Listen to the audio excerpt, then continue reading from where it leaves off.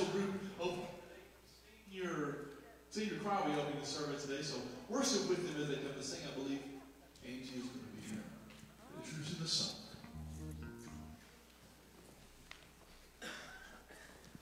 Y'all pray for us this morning. We're going to sing a song called Honey in the Rock. And I know that our young friends had sang that song before. I want to tell you a little bit about Honey in the Rock, though. This whole song is basically based on Scripture, where Moses was bringing the children of Israel in the wilderness.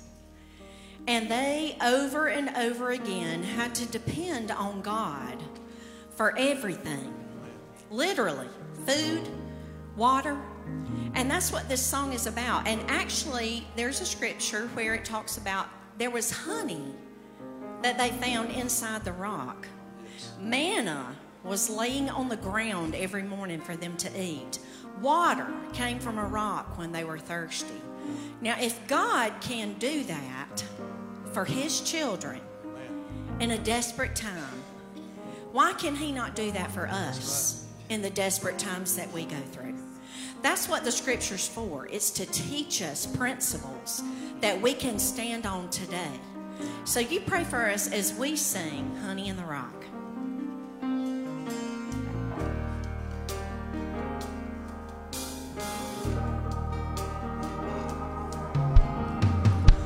Praying for a miracle, thirsty for the living well. Only you can satisfy. Sweetness at the mercy seat. Now I've tasted, it's not hard to see. Only you can satisfy. There's honey in the rock, water in the stone, manna on the ground, no matter where I go. I don't need to worry now that I know everything I need you've got. There's honey in the rock. Freedom where the Spirit is, bounty in the wilderness. You will always satisfy. Sweetness at the mercy seat. Now I've tasted, it's not hard to see. Only you can satisfy. There's honey in the rock, water in the stone, manna on the ground, no matter where I go. I don't need to worry now that I know everything I need you've got. There's honey in the rock, purpose in your plan, power in the blood, healing in your hands. Started flowing when you said it is done. Everything you did's enough. I keep looking, I keep finding, you keep giving, you keep providing. I have all that I need. You are all that I need. I keep praying, you keep moving. I keep praising, you keep proving. I have all that I need. You are all that I need. I keep looking, I keep looking, I keep finding. You keep giving, keep providing. I have all that I need. You are all that I need. Sing it with us. I keep praying, you keep moving. I keep praising, you keep proving. I have all that I need. You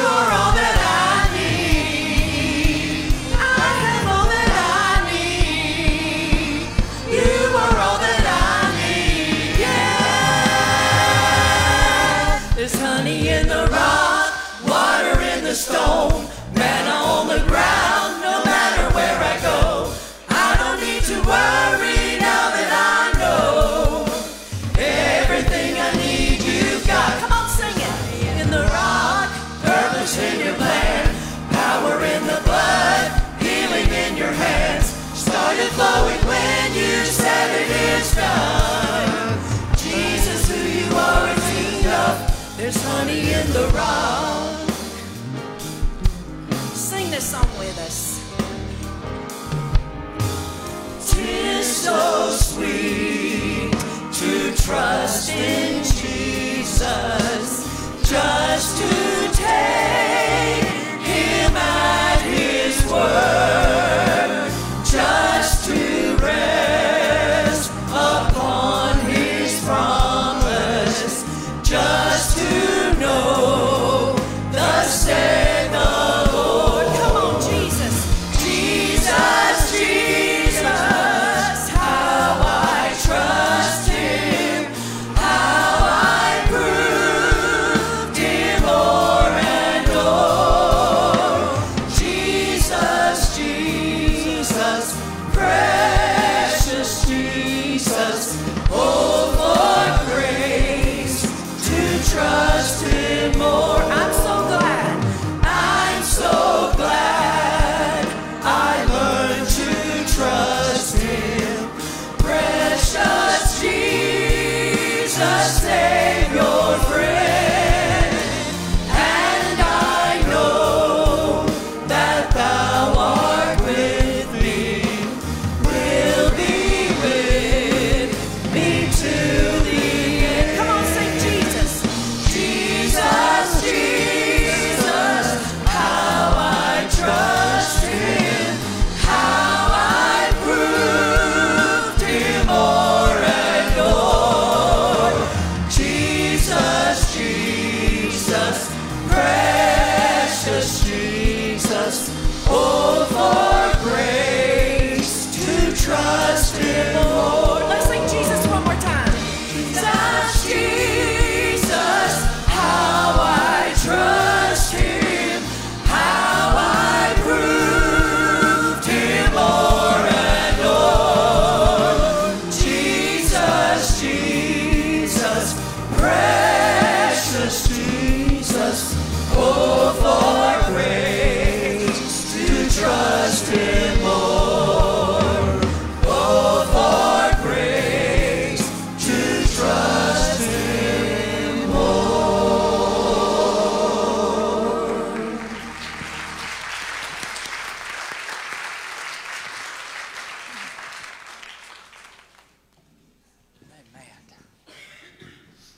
Praise the Lord. Thank you guys for that. Let's give them another hand clap this morning. Thank you so much. It is so good to see you in the house of the Lord. Aren't you glad to be saved today? Amen. Good to know who Jesus is, right? I want to make a few announcements. I'll get out the way so that our praise team can go ahead and sing us a couple more songs here in worship this morning before we get into the reading of the Word. I do want to make mention, congratulations. I don't know if they're watching via Facebook right now or not, but Brandon and Jennifer Anderson had a healthy baby boy, which we give God glory for. Jack Bennett Anderson was born on 11/20/23, around 358, weighed 7 pounds, 4 ounces, 20.5 inches tall. So we praise God for that. Congratulations to them today. Hope you guys had a great Thanksgiving. Did everybody have a good one? Amen. You eat enough, everybody? I ate until I literally probably had to repent for gluttony. I don't preach very often on that. I typically don't do it too much. It won't be the topic this Sunday, I'll promise you that. Attention to all the ladies. Sunday, December the 10th, the ladies are going to Praise Cathedral for God With Us musical at 3 p.m. If you are going, there's a sign-up sheet when you walk out of those doors on the right-hand side. If you are planning on eating, we have to turn into the caterer today that number. So if you are a lady and you're planning on going, it is $20 a ticket to eat the catered meal, and I promise you it's going to be delicious. It'll be served in the front of the Family Life Center after the morning service, and then you'll be going to the event thereafter. I also want everybody to know it's Adopted Christmas in 6 Mile. We take 2 families this year, and there's 4 different kids that we're going to be sponsoring. These are families that we want to bless that may be struggling, going through some hard times. We want to help them through it, be the church. I love this time of year. And so we've already ordered a lot of the stuff, but if you want to give to that need, some of you gave last year, and we actually were able to utilize some of that to start off this year, and so we thank you for that. Had an online giver that gave as well just for that purpose, a good offering, so we thank God for that. But we're going to be buying a few more items that is on their Christmas list. We are proud to say that we're going to be able to get everything that's on their wish list. It reminds me of the story in the Bible where the man of God said you should have struck it more than 3 times. You should have struck it 5 or 6. So in other words, ask for more and God will give you more, right? But we were able to meet all of those needs for those kids this year, and we're really, really thankful for your help in that. You can give in the offering boxes, label it Christmas if you would, Adopted Christmas, or you can give online. And so thank you so much for blessing these kids. It's better to give than to receive. Can I get an amen? God bless you guys. Amen. Let's stand together. Isn't it good to feel His presence before we even start? Amen. This morning the senior choir opened up and led us into His presence. The Lord, we bless you today. We glorify you. Put our hands together.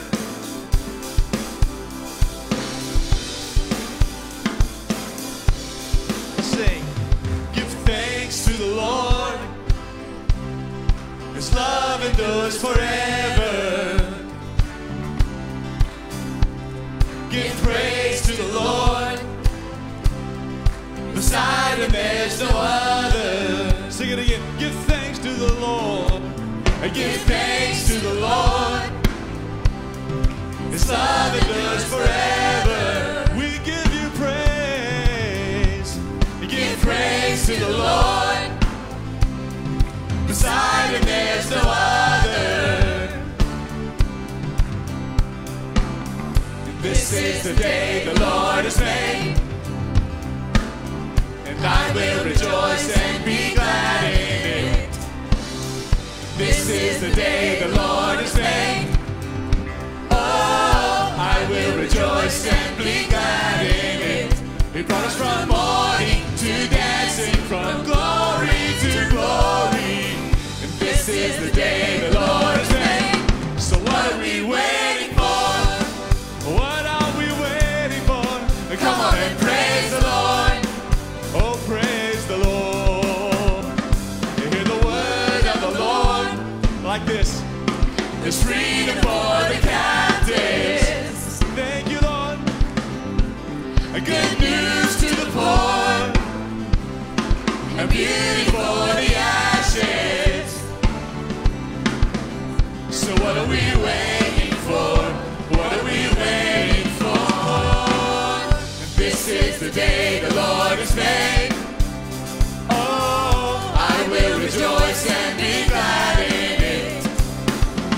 This is the day the Lord has made. Oh, I will rejoice and be glad in it. He brought us from mourning to dancing, from glory to glory. And this is the day the Lord has made. So what are we waiting for? What are we waiting for? Come on and praise the Lord. Come praise the Lord. What are we waiting for? What are we waiting for? Come on and praise the Lord. Oh, praise the Lord.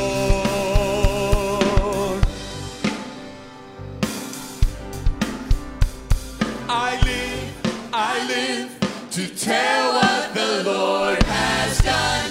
I live to sing of my Savior's love.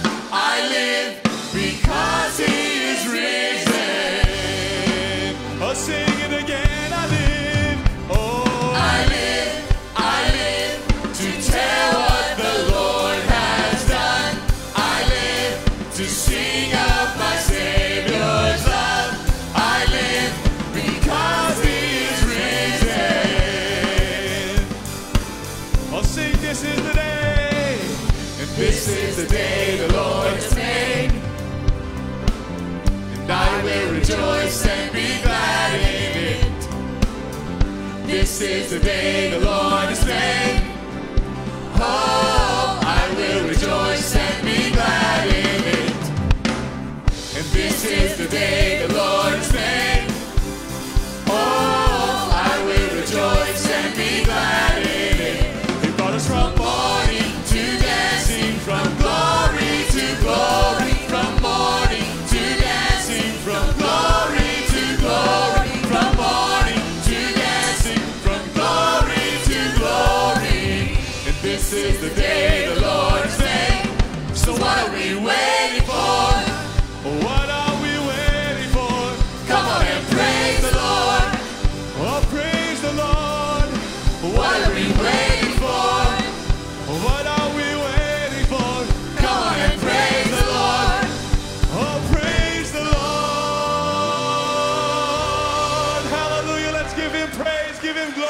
He is worthy. We bless you, Lord. We praise you, oh Lord Jesus. Hallelujah, Lord. Thank you, God, for your presence. We lift you and magnify you. We bless you,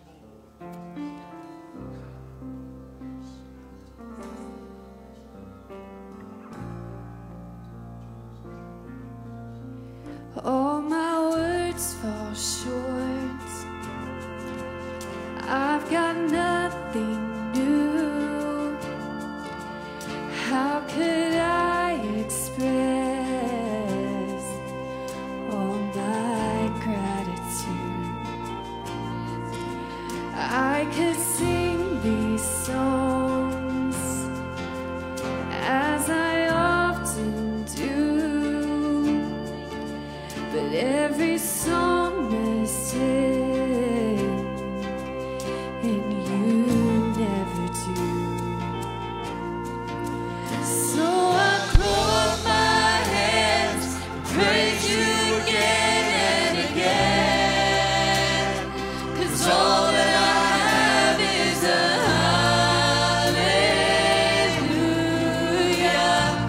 hallelujah. And I know it's not much, but I've nothing else fit for a king except for a heart singing hallelujah, hallelujah.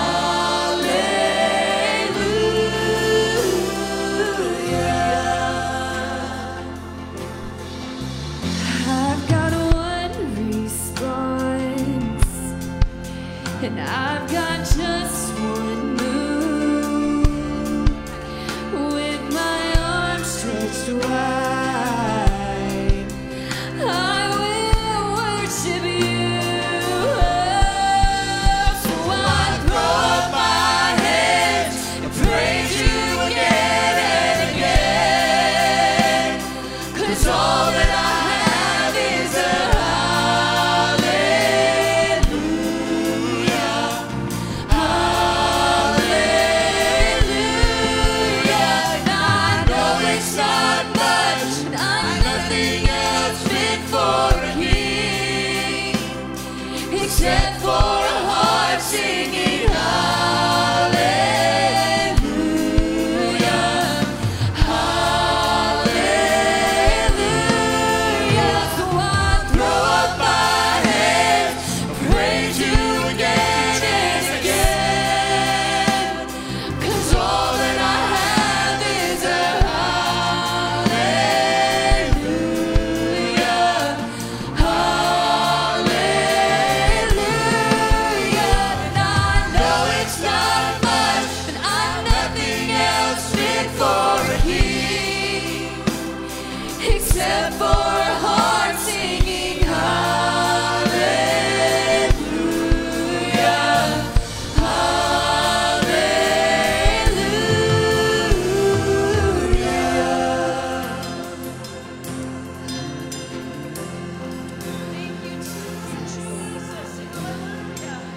Oh, so come on, my soul. Oh, don't you get shy on me. Lift up your song, 'cause you've got a lion inside of those lungs. So get up there, praise the Lord. Oh, so come on, my soul. Oh, don't you get shy on me.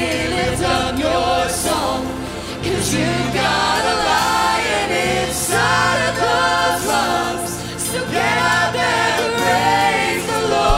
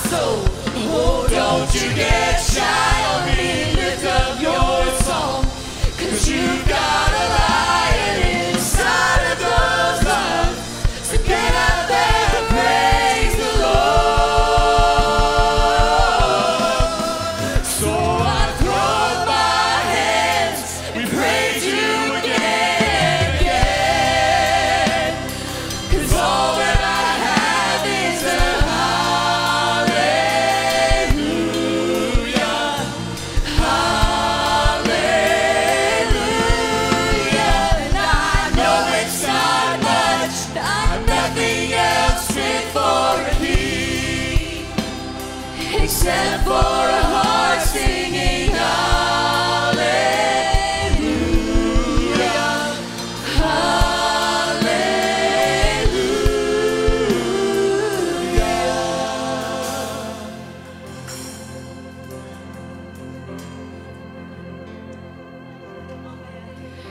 So come on, my soul. Oh, don't you get shy on me. Lift up your song. 'Cause you've got a lion inside of those lungs. So get up and praise the Lord. Oh, so come on, my soul. Oh, don't you get shy on me. Lift up your song. 'Cause you've got a lion inside of those lungs. So get up and praise the Lord. Oh, so come on, my soul. Oh, don't you get shy on me. Lift up your song. 'Cause you've got a lion inside of those lungs. Get up and praise the Lord. So come on, my soul. Oh, don't you get shy on me. Lift up your song. 'Cause you've got a lion inside of those lungs. Get up and praise the Lord.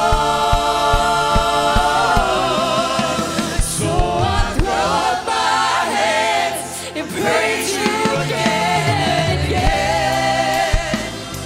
'Cause all that I have is a hallelujah, hallelujah. And I know it's not much, I've nothing else fit for a king, except for a heart singing hallelujah, hallelujah. So I throw up my hands, praise you again and again. All that I have is a hallelujah, oh hallelujah. And I know it's not much, nothing else fit for a king, except for a heart singing hallelujah, hallelujah, hallelujah, hallelujah.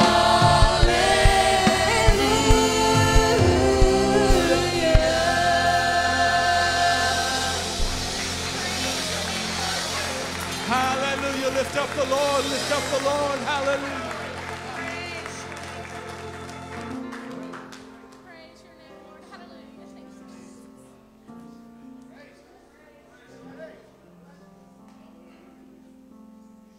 Can we give God some praise in the house this morning? Thank you, Jesus.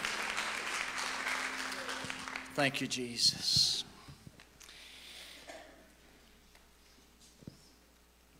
Friday morning, the Lord breathed into my spirit a word that I had gotten up. I had drank my coffee, several cups of coffee, maybe a pot of coffee. Maybe I was like Paul going to the third heaven and didn't even know it. But the Lord whispered something to me that I need to tell you. The voice of God in the noise. The voice of God in the noise. Life can get noisy, folks. Life can get noisy, can't it? Do you know what noise is? Noise is those distractions. Noise are those voices. Oftentimes it's ourself talking to ourselves. Sometimes it's the devil talking to us. When we use the term life gets noisy, it could imply a time in our life when there's a lot happening, right? There's a lot going on. We call it life happens. It's in these times that we need stillness. We need clarity from God. Because it's in these hours that we don't know what to do. That's why we need the stillness. We have to get away from the noise. We have to get away from the hustle and bustle. And we have to say, God, I need you in the middle of this chaos that I'm dealing with. Such it is in the life of the man that I'm going to read about today. He is one of the greatest prophets that have ever been written about in the pages of the Bible. It is a man by the name of Elijah. Have you ever heard of him? If you have read your Bible or if you've went to church any amount of time, you've heard of a man of God by the name of Elijah. A matter of fact, this is a guy that could very well, what I believe would be one of the two prophets that are going to come back, or the two witnesses that will come back during the end times. In the book of Revelation chapter 11, we read of two prophets or two witnesses that come back to the earth that are slain, but they'll rise up a few days later. You know the story. We believe, even many Bible scholars believe, that Elijah is one of those guys. So I want you to understand who we're dealing with today. We are not dealing with a lightweight Christian that just got saved last Sunday. We are not dealing with the guy that literally is what we call a shallow Christian, right? He serves God when he wants to serve God, right? He'll come to church when he wants to come to church. He prays when he wants to pray. He just reads his Bible periodically. This is a guy, we're not dealing with a lightweight, shallow Christian. I want to give you a little insight about the man Elijah, just to refresh your memory before I read my text today. The prophet Elijah is on the other side of one of the greatest victories that any prophet of God has ever seen in his entire life. He has went to a king named Ahab. He has told him, it is not going to rain until I say it's going to rain. At the voice of a man of God, the Bible said the heavens shut up and the rain quit falling. A famine would follow. 3.5 years later, the man of God would go back to that same wicked king, and he would say, all right, get ready. The rain is about to fall. And that is exactly what happened. He has found himself by a brook called Cherith. Every single day, the ravens are sustaining him. They are bringing him food to eat every single day. Can you even imagine? I mean, it takes give us our daily bread to the next level, because he was literally getting it dropped off every morning, fresh meat.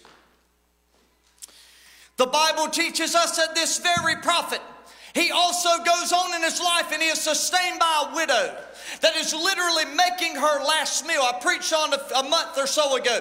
She is building a fire. She is about to cook her last bit of flour and oil to make some dough and make a cake.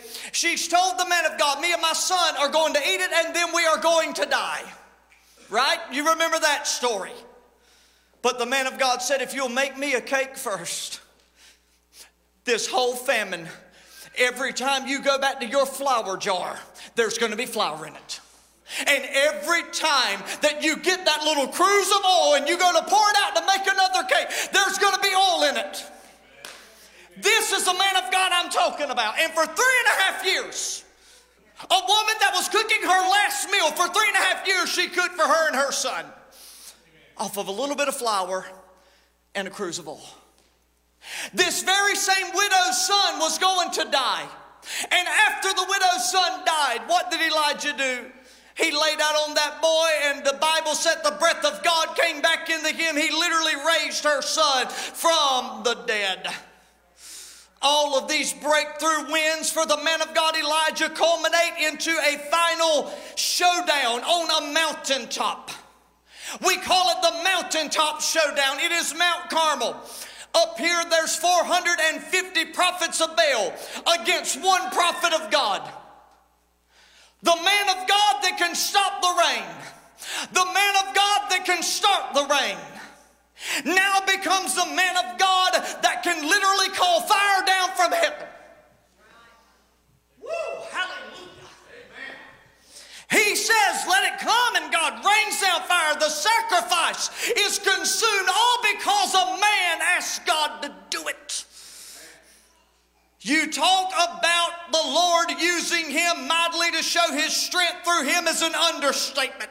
He is one of the greatest prophets in Israel's entire history. So now that we have a little background about this man of God, I'm going to proceed to read the text.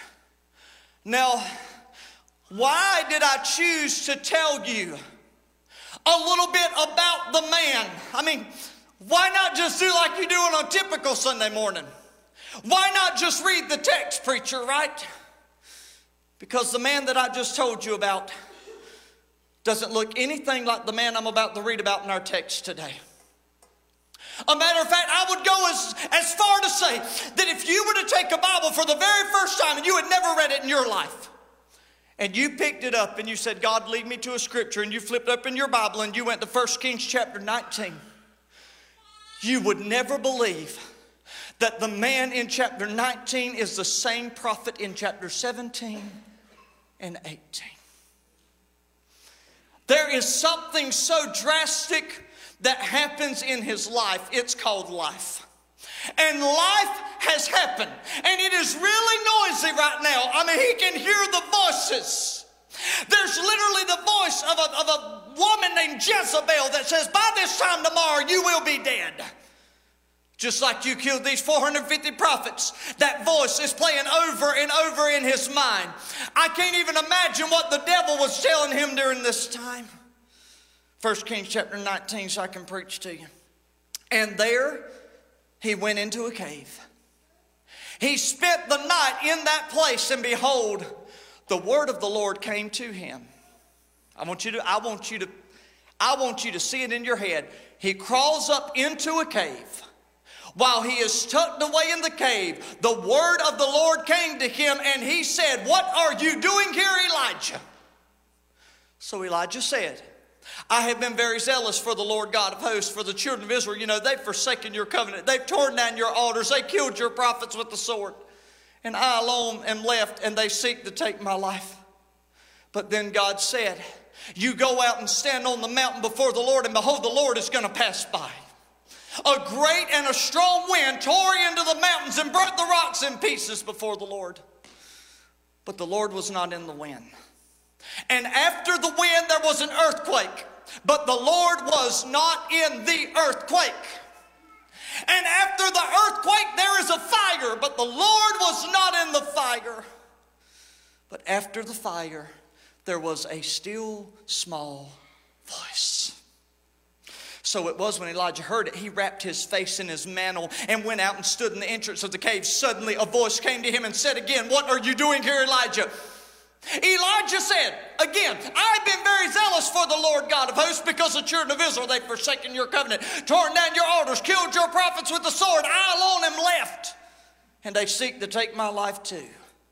But then the Lord said to him, go and return on your way to the wilderness of Damascus, and when you arrive, you anoint Hazael as king of Syria.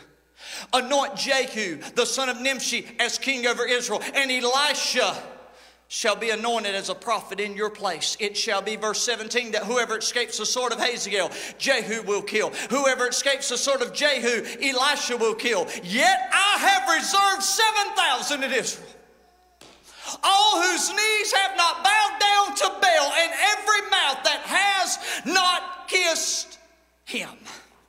Do you understand today why I gave you a little history lesson before the text? Because the man of God in my text is not making oil and flour stay in jars. He isn't calling rain or fire from the sky. The man of God that I've read about today is literally depressed, and he's hiding in a cave. But there's some key words in my text that I need you to grab, 3 of them. The Bible says he was a man of God. Again, Elijah isn't a lightweight. He is not a shallow Christian. This is a man that has given his entire life to ministry. I need you to hear me and hear me good.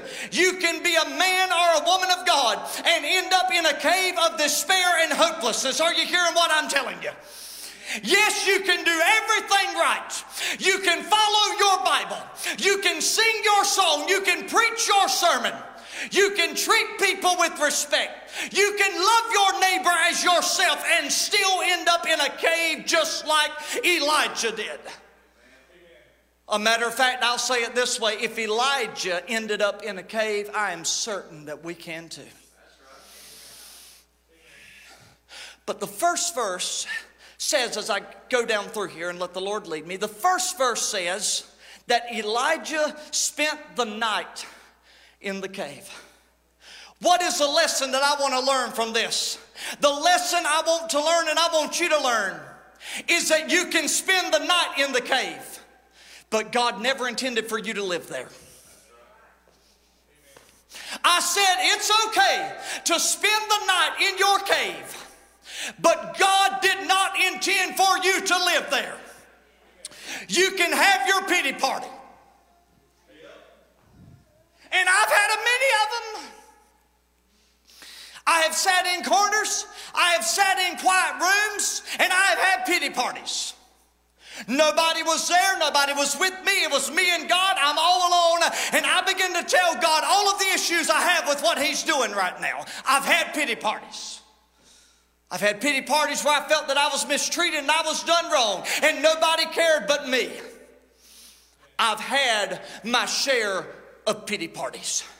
You can have a woe is me session. Anybody, woe is me, if you want to. Trust me, I've had quite a few of those too. But you cannot allow yourself to turn your cave into your residence, because God doesn't want you to do that. That is why God asked Elijah the question, what are you doing in there? I want you to grab this. Listen to me, folks. I know what trials are. I have been through them. I started on this journey. I was 6 years old when I gave my heart to Jesus Christ. 6 years old. So for you that think that kids can't get saved, man, I'll fuss with you and argue all day if you want to. That's a lie from hell.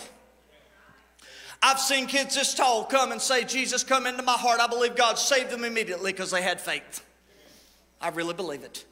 I knelt down at an altar one day, 6 years old, what I call at the time, I believe I was at the age of accountability for sure. But I'm telling you that ever since then, I've been through trials. And I know what trials look like. And I know what they feel like. And I want you to know, like Elijah, yes, I have given my entire life to ministry. I have given my life to make sure that everyone else is okay. I have given my life to make sure that you're encouraged. I have, and I'm glad to do it. But it doesn't mean that I've never walked through a trial. And it doesn't mean that there's never been a day that I sat there and thought to myself, why in the world are you preaching on encouragement when you're not even encouraged? How can you tell other people that they're going to make it when you don't even feel like you're going to make it? I have been there. And Elijah is there, and he is in a cave. But God said, enough with the pity party. It's time to come out of the cave, Elijah. You have not been raised up and anointed for this purpose. I can't use you if you live in that place. Man, I'm telling you, I've pastored some churches and I asked myself the question. God didn't have to ask me. I asked myself, Jimmy, what are you doing here? I didn't need God to ask me. I asked myself, what in the world have you gotten yourself into? Why are you here, Jimmy? The problem is I asked the question from the wrong perspective. You have to understand it was noisy during the time. I mean, there was so much going on, so much turmoil in my life at the time that I asked from the wrong mindset, what are you doing here, Jimmy? You aren't making a difference anyhow. People aren't changing. They listen to your sermons, but they really don't hear what you're saying.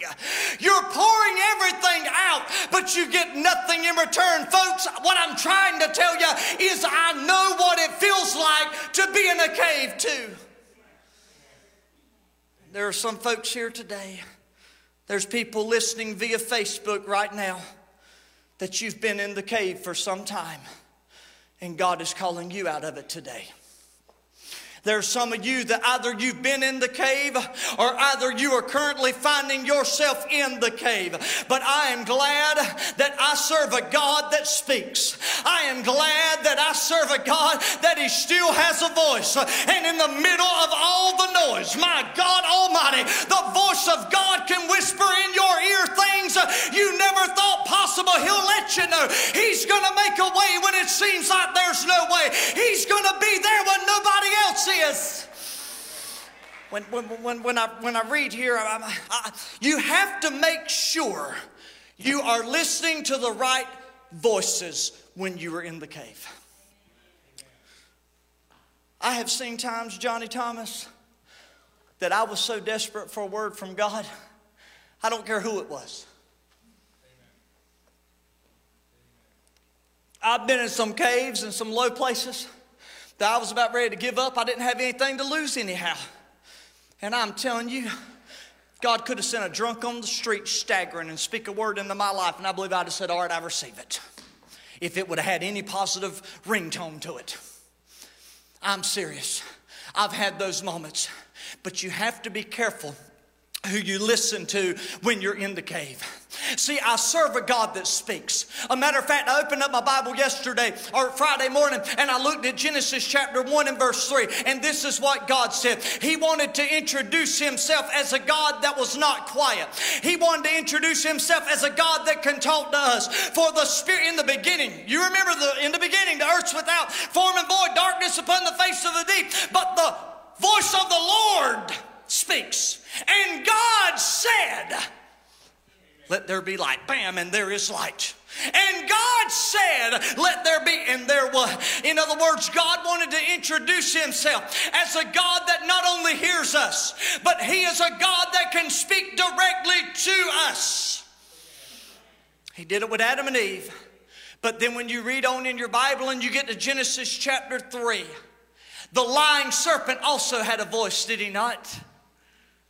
And everything that God had said to Adam and Eve, the serpent says, has God really said that? He wanted, oh my God Almighty, He wanted while they were down and out and discouraged, He wanted them to hear a message that would destroy them.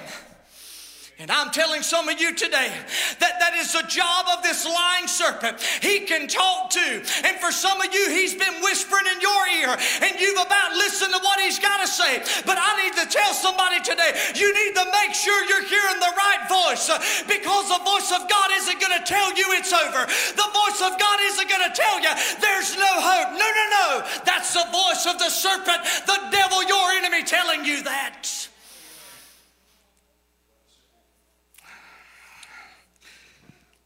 I know y'all ain't shouting. I don't care. I don't want you to. I want you to listen. The Bible teaches us, has God really said?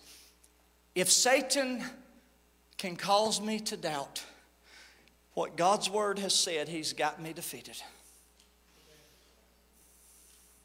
If the devil can get you to the place that you pick up your Bible and you think there's no need in reading this because I've read it before, nothing changes. If he can get you to that place, you, my friend, are defeated.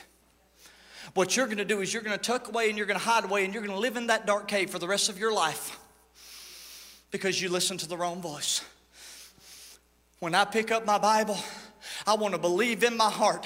Oh yeah, I know there's times you don't feel like it. I know there's times that you're not feeling it. I understand that. But I'm telling you, if God said it in this Bible, I believe He said, let yea be yea and nay be nay. In other words, if God says it, let it be so. Let all men be called liars. Let the devil, the father of lies, be a liar. But let God's word be truth. Heaven and earth are going to pass away, but my words are going to last forever. I need you to hear what I'm telling you today. I'm glad I've got a God that speaks.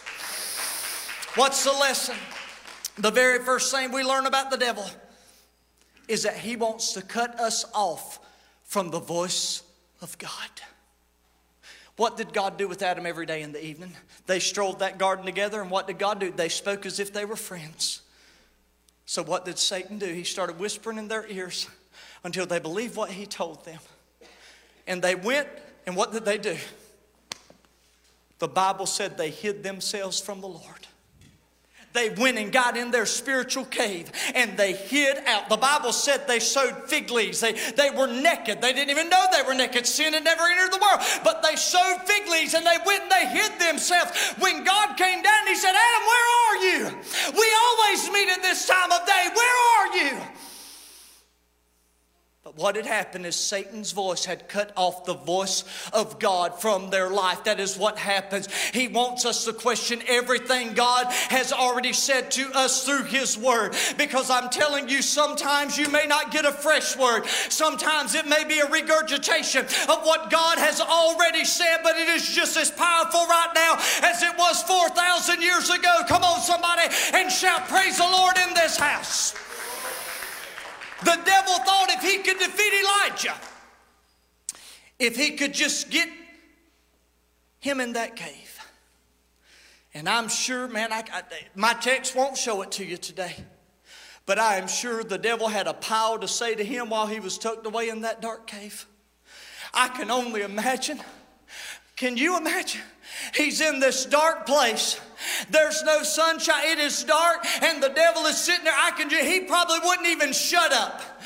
Elijah, all the miracles he's wrought, all the good things he's done, and I can hear the devil saying, "You're a failure, Elijah. You're a washed up has-been, Elijah. God doesn't care about you. He doesn't care that you're here in this cave. You've given everything for God. He's doing absolutely nothing for you." But then in the middle of the noise, God said, "What are you doing here, Elijah?" Now this gets interesting to me because God asked the same question 2 different times. I did not read double scriptures to you. I read different scriptures to you. In verse 9 and in verse 13, God asked the same question. What are you doing here? Watch this. Then Elijah replies 2 times. In verse 10, in response to verse 9. In verse 14, in response to verse 13. "Oh, I've been very zealous for the Lord." That means, God, I have preached everything you told me to preach.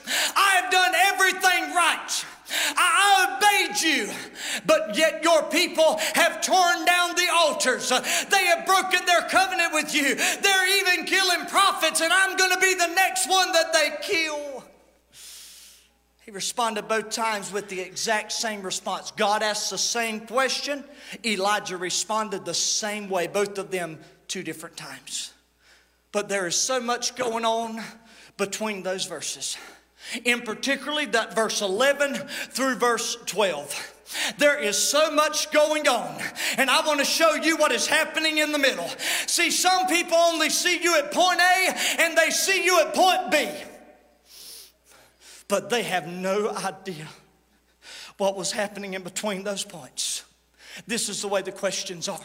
God asks here and God asks there. Elijah responds here, Elijah responds there. But there is a bunch of junk going on in the middle. There's a lot of noise. There's a lot of chaos. And I'm going to show you what it is. See, this is what God is saying today. Some of you just, what you need is you just need to hear God speak again in your life. That's what you need. I'm going to say it again because the devil just tried to zone some of you out. I said what you need in your life is to hear the voice of God again. This is exactly what Elijah needed. You need to hear his voice again. You need him to let you know that he is still there. And God said to Elijah, "Get out of this cave, Elijah." Why get out of the cave? Have you ever done research on a cave? Do y'all know what a cave is? A cave is dark. That is why bats live there. Because they sleep during the day, they fly at night. Somebody said, "Well, why'd they sleep during the day?" They're in a cave somewhere. They're tucked away in the darkness. I'm telling somebody because they are creatures of the night. I want you to understand. Y'all still haven't caught this. In other words, what I'm telling you is you can't see clearly. As long as you are tucked away in this cave, you cannot see. It's dark in there. You're not thinking with clarity. You're not speaking the right words. You're tucked away in the cave, and God knew if he could get Elijah to come out of the darkness, if he could get Elijah to come out of the cave, when he got outside, he would realize, you know what? The sun's still shining. See, sometimes we get so tucked away in that cave that we forget that the sun is still shining outside the cave. There is still life outside the cave. God did not intend for you to live there. I need you to come out. God wants somebody to hear his voice today. He wants you to step out of the darkness into his marvelous light. Satan wanted to keep Elijah in a corner in the darkness, hovering over him, while he laughs at him, while he whispers lie after lie into his ears. But God says, Elijah, if you will step outside, I have something that I need to show you. I also have something that I need to say to you. So what did Elijah see? The Bible says, and behold, the Lord passed by. Have you ever felt that? Y'all don't know what I'm talking about today. Because if you have, you'd be grinning right now because you know what it feels like. Because I've had God pass by me. Sometimes it was in my car, tears rolling down my eyes, but God passed by. There have been times it was in a church service and I laid on an altar and I cried like a baby, but God passed by and I knew he passed by. Sometimes I've been walking in Walmart and all of a sudden the Lord passed by. You know when the Lord passes by. And the Bible said that the Lord passed by. It's a significant, special, divine manifestation or the appearance of God's presence. The subsequent events that we have, such as strong wind. In Acts chapter 2, the wind came in suddenly. He also sees an earthquake. This is Moses on the same mountain, Mount Sinai, the mountain of God, where he gets the 10 Commandments. It's the same mountain where Elijah is in the cave. There's an earthquake that comes. The whole mountain trembles in the presence of the Lord when Moses gets the commandments. And then fire. Man, Elijah knows what fire is. He has just called it down from heaven and consumed the sacrifice. But the passage emphasizes to us that God's presence was not directly it was not a response to any of these things, was the presence of God. All these drastic measures and all these dramatic displays, God emphasizes to us, the Lord was not in the wind. The Lord was not in the earthquake. Elijah, whether you can believe it or not, the Lord was not in the fire. Instead, the divine communication with the prophet occurred in a low, gentle breeze, a whisper in his ear, a still, small voice, highlighting the idea that God's voice and guidance, it doesn't have to be in this loud, boisterous setting. It can be in a quiet, subtle moment rather than a grand, overwhelming display of power. And I'm not suggesting that God never shakes the place, because he does. But we have programmed ourselves to believe that it's the only way God can move and display his power. We have to have the jerking. We have to have the mountains shaking. And then we know God showed up. I grew up in a little Pentecostal church. It was the kind of church that people would call you on the phone and say, how was church today? Did y'all have a good service? And we'd say, oh yeah, we had a good service. We shouted. Because in our minds, if God showed up, he was going to show up in the shout. And I'm not telling you that God doesn't do that, because God does. I preached about Jericho last week, and they shouted a great shout to the Lord, and they shouted so loud and rejoiced and blew trumpets that the place fell down. I preach to you that the Apostle Paul prayed, and the Bible said when the church had prayed, the place was literally shaken. I serve a God that can do that, but we have programmed ourselves to thinking that's the only way it happens. I'm going to tell you something. We probably should have got people to sign waivers before they came to seek the Holy Ghost in our altars. You think I'm picking with you. I'm telling you, I have been to the altar. I mean, we thought the louder we screamed, the harder we slapped their head, the greater the power of God was. My goodness, I've been slapped on the head so many times in the altar. I've had those good gray-haired grannies grab my head, and I'm going in a circular motion like this.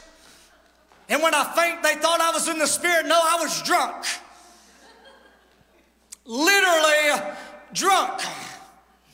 I'm telling you, I promise you, if Mama would have took me to the hospital after a good Thursday night Holy Ghost altar call, I would have probably been diagnosed with a mild concussion. We had church. We programmed ourselves. I'm sitting there thinking, going to the altar in my church, Johnny was like being prepped for a UFC fight. I'm telling you. You got beat, you got battered. There was times I even tried to get up because I needed to go use the bathroom, bless God. And they just pushed me right back down and said, keep praying, boy. And I'm thinking about 5 more minutes and you're going to regret this. We have programmed ourselves to believe that is the only way God moves. If it's not loud, if we aren't shaking, if we aren't rolling, if we aren't running, we aren't shouting, it's not a true move of God. But I want to tell somebody, sometimes I don't feel like shouting. If you would have told me at 13 years old that those words would have ever come out of my mouth, I would have called you a liar to your face. Because I wanted to shout every service. I'll kick with them, I'll dance with them, I'll get down. But I'm telling you, when you've been in a cave, you don't feel like shouting. You don't feel like kicking. You don't feel like hollering.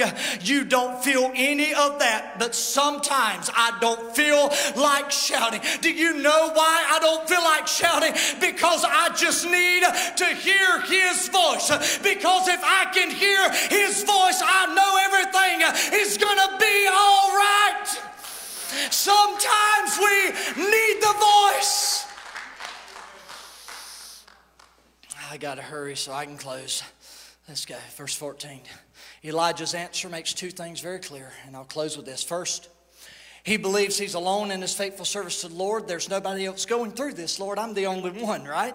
You're not. Secondly, he's frustrated by the injustice of it all. Elijah has done things that history will remember for thousands of years until Jesus comes back. He has done some incredible, powerful acts of faith. But now everything that he's done seems small and it seems little and of little consequence to the world. Furthermore, these evil people seem to be doing just fine while I find myself running for my life so I don't die. But in verse 15, then the Lord said, that voice is more clear now than it was before. And God assured him and gave him clarity about the very things that had driven him into the cave. The first thing God said to him, in short, is, Elijah, I am not finished with you yet. There is still a purpose for your life. And even though you may feel your life doesn't have meaning, and though you may feel like your life doesn't have purpose anymore, I need you to get out of this cave, and I need you to go to a guy named Hazael. And I need you to anoint him and tell him he's the next king over Syria. And then I need you to go. I'm not finished with you, man of God. You can't tuck away and hide. Your ministry is still going to be powerful. You're about to do some great things. Go down there to Israel, and you anoint Jehu as king of Israel. And there's going to be this young man that you're going to see plowing shears by the road. Nobody even knows his name right now. But I need you to go and I need you to tell him the anointing is going to come on you, young man, like you've never known before. And if you see me when I am taken away, when this mantle drops, you are not only going to walk in the anointing of Elijah, but you are going to have a double portion of my spirit. You are going to do double the miracles. You're going to do double. See, I'm trying to tell somebody, this is bigger than you, ladies and gentlemen. This is bigger than me. If Elijah would have stayed in the cave, where's Elijah show up at? Where's Elisha without Elijah? You don't have him. I'm telling you that if you are still here, regardless of how useless you may feel, I am telling you that you are here for a reason. God is going to use you to pour into somebody else, to help somebody else, to bless somebody else. Are you hearing what I'm telling you today? You're going to help other people, and they're going to do great things for me, all because you listen to a still small voice. I'm going to leave you with this. And as for the injustices, man of God, he said the day of judgment is going to come for the wicked. You think they're doing good and you're doing bad? Those that escaped the sword of Hazael, Jehu is going to kill them. If they escape the sword of Jehu, then Elisha, your protege, is going to get them. Lastly, Elijah, now that you're hearing more clearly and the noise has been dispelled, I need you to know something, Elijah. And I think this was the part that he needed to hear. You are not alone. You may feel like nobody else is with you or for you. But I need you to know, Elijah, that when you walk out of this cave, you are not going out of this cave alone. When you go to those kings, you're not going alone. When you go to Elisha, you're not going to be alone. For I, the Lord, am going to be with you. You have not been abandoned. You have not been forgotten. God cares about the things you care about. Come on to the piano, Susan. I'm closing.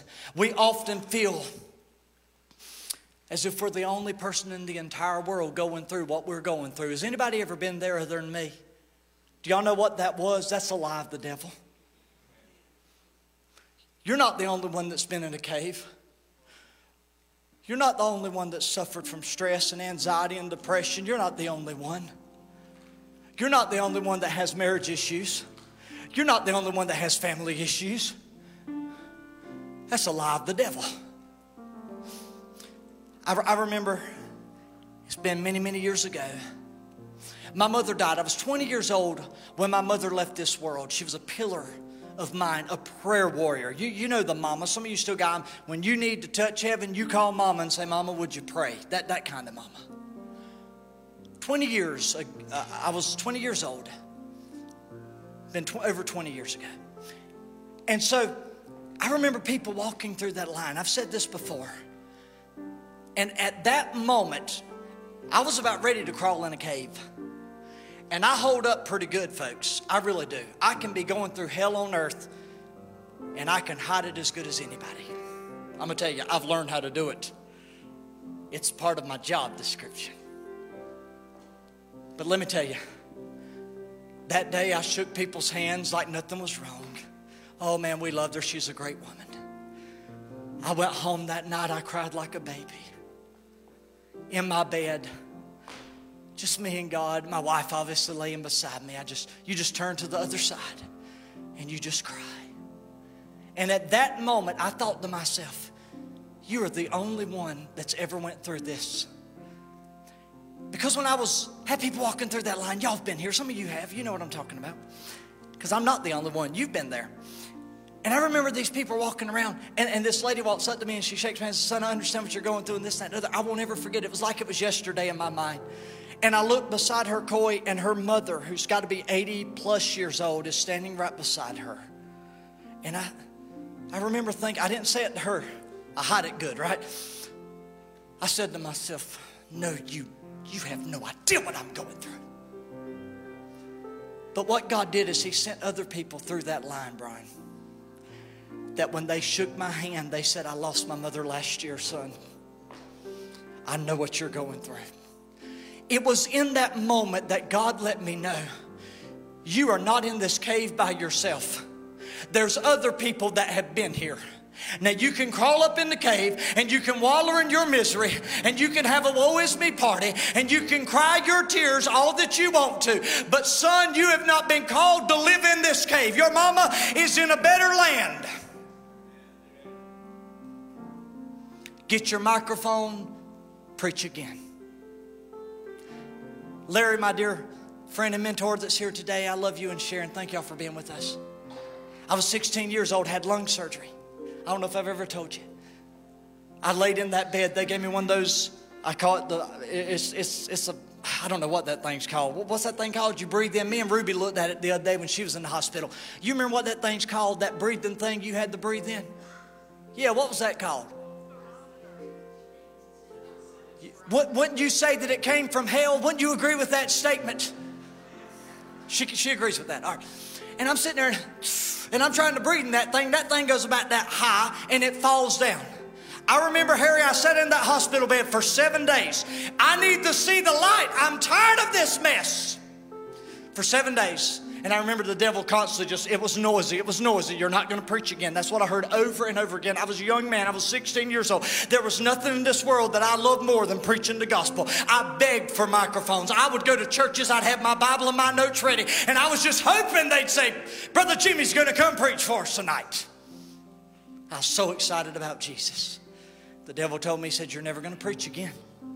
I'd say, yeah, I can. Surely I'll be able to preach again. It gets better, right? And I'd try to breathe in that thing. Yet another failure. And I remember saying to me, you're never going to preach, never going to preach. And I, honest to God, thought I never would. I would go to take deep breaths, and my lungs would hurt so bad, and I'd grab my chest. I thought, man, what in the world? Why would you let this happen to me, God? I can't do this. And I about ended up in the cave over that stuff, because I'm like, this is what I want to do. This is what you've called me to do. Why in the world aren't you giving me this? And it's been weeks. It's been several months since I preached. I'm still having problems, and I'm short of breath from my lung surgery. But I remember Sister Hazel Nixon. She's a precious woman of God. She just retired after 40-something years of ministry. And she said, Brother Jimmy's going to come preach for us tonight. It was Jennifer's little holiness church that she went to. And I remember I got up there, Brian, and I struggled. By the time I got finished with that sermon, I literally really was in the cave. But before I got down, it was like the Holy Spirit came on me. And I said, I want to tell you something, people. I haven't told anybody else. I said, the devil told me that I'd never be preaching again. But look at what's in my hand. I've got a microphone and a Bible. It was in that moment. It was like I heard the whisper of God. He said, come out of this cave, son. Get out. And I did. The rest is history. Let's all stand. I'm closing.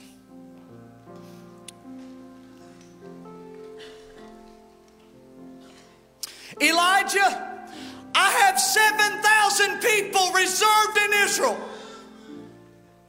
that love God just like you do, and that are going to serve God just like you will. You are not the only one. God wanted me to let someone know today that you need to listen for the voice in the middle of all the noise. And I know it's crazy right now. And I know the devil is talking to you. And I know the devil is trying to cloud your judgment. And I know the devil is speaking all kinds of lies over your life. But God is about to whisper in your ear exactly what you've been needing to hear for so many months now. I'm asking you to take a moment and just listen. What is God saying? Because I don't feel like shouting. I just need to hear His voice. Father, today I thank you for your word. I thank you for how powerful you are and how great you are. And though I've went a little over today, I've preached what you've laid on my heart today. And I don't know people's situation. I don't know what they're going through. I have no idea. But I'm asking you that if they feel like they are alone, and if they feel like they are in a cave right now, and they feel like it's hopeless and it's helpless, and all they see is darkness around them, and all they hear is lies from other people and even from the devil himself, telling them it's never going to get better, I'm asking you today to do something for them. I'm asking you to let them hear a still small voice that will let them know everything is going to be okay. Sing it, Beth. Sing it. Sing it. Oh, God. These altars are open today. These altars are open. If you want to pray, you're welcome. Cause all that I have is a hallelujah.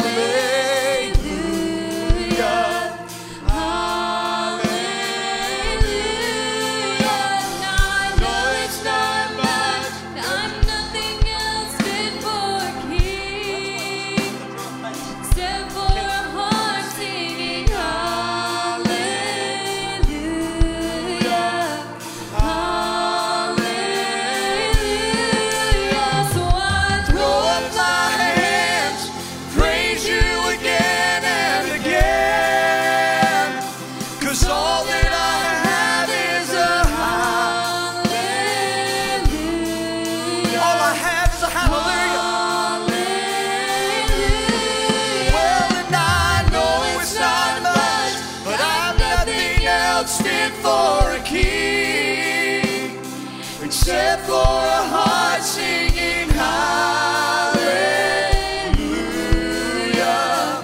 hallelujah.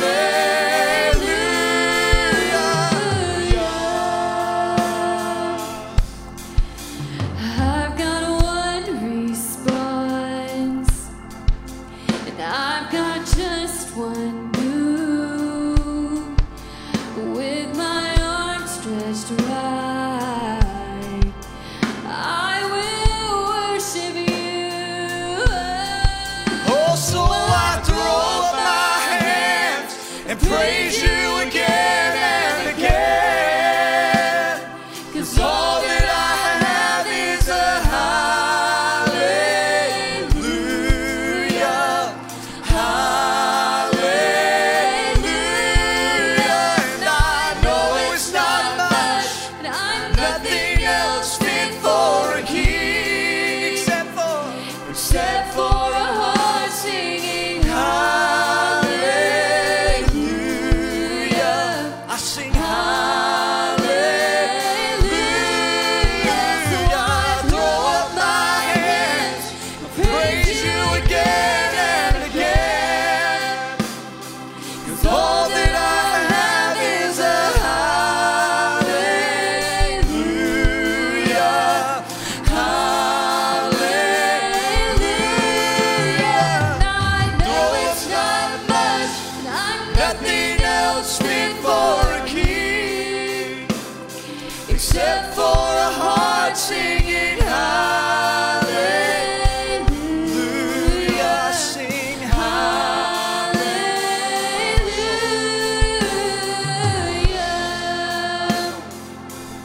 So come on, my soul.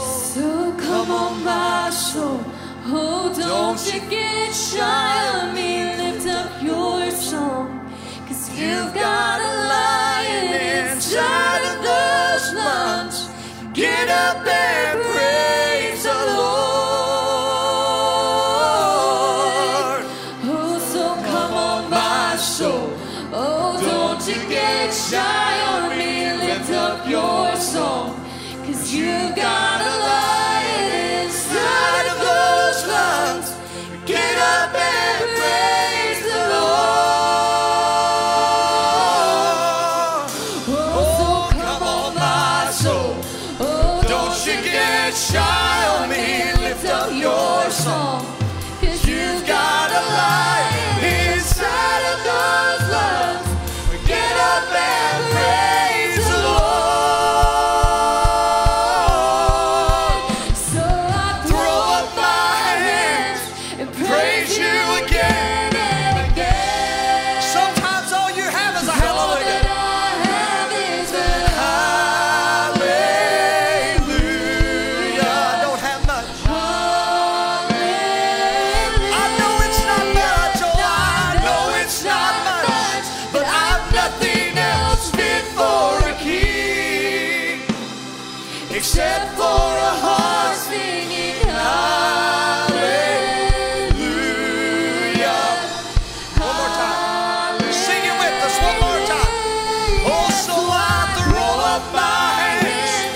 I'll praise you again and again, 'cause all that I have is a hallelujah, hallelujah. Hey, I know it's not much, it's not nothing else fit for a king, except for a heart singing hallelujah, hallelujah, hallelujah. I sing hallelujah.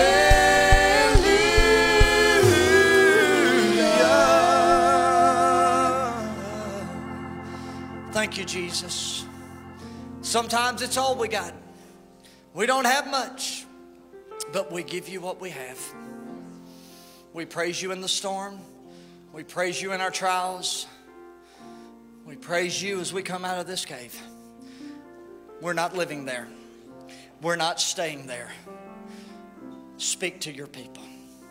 Speak to your people and call them out of the cave of despair.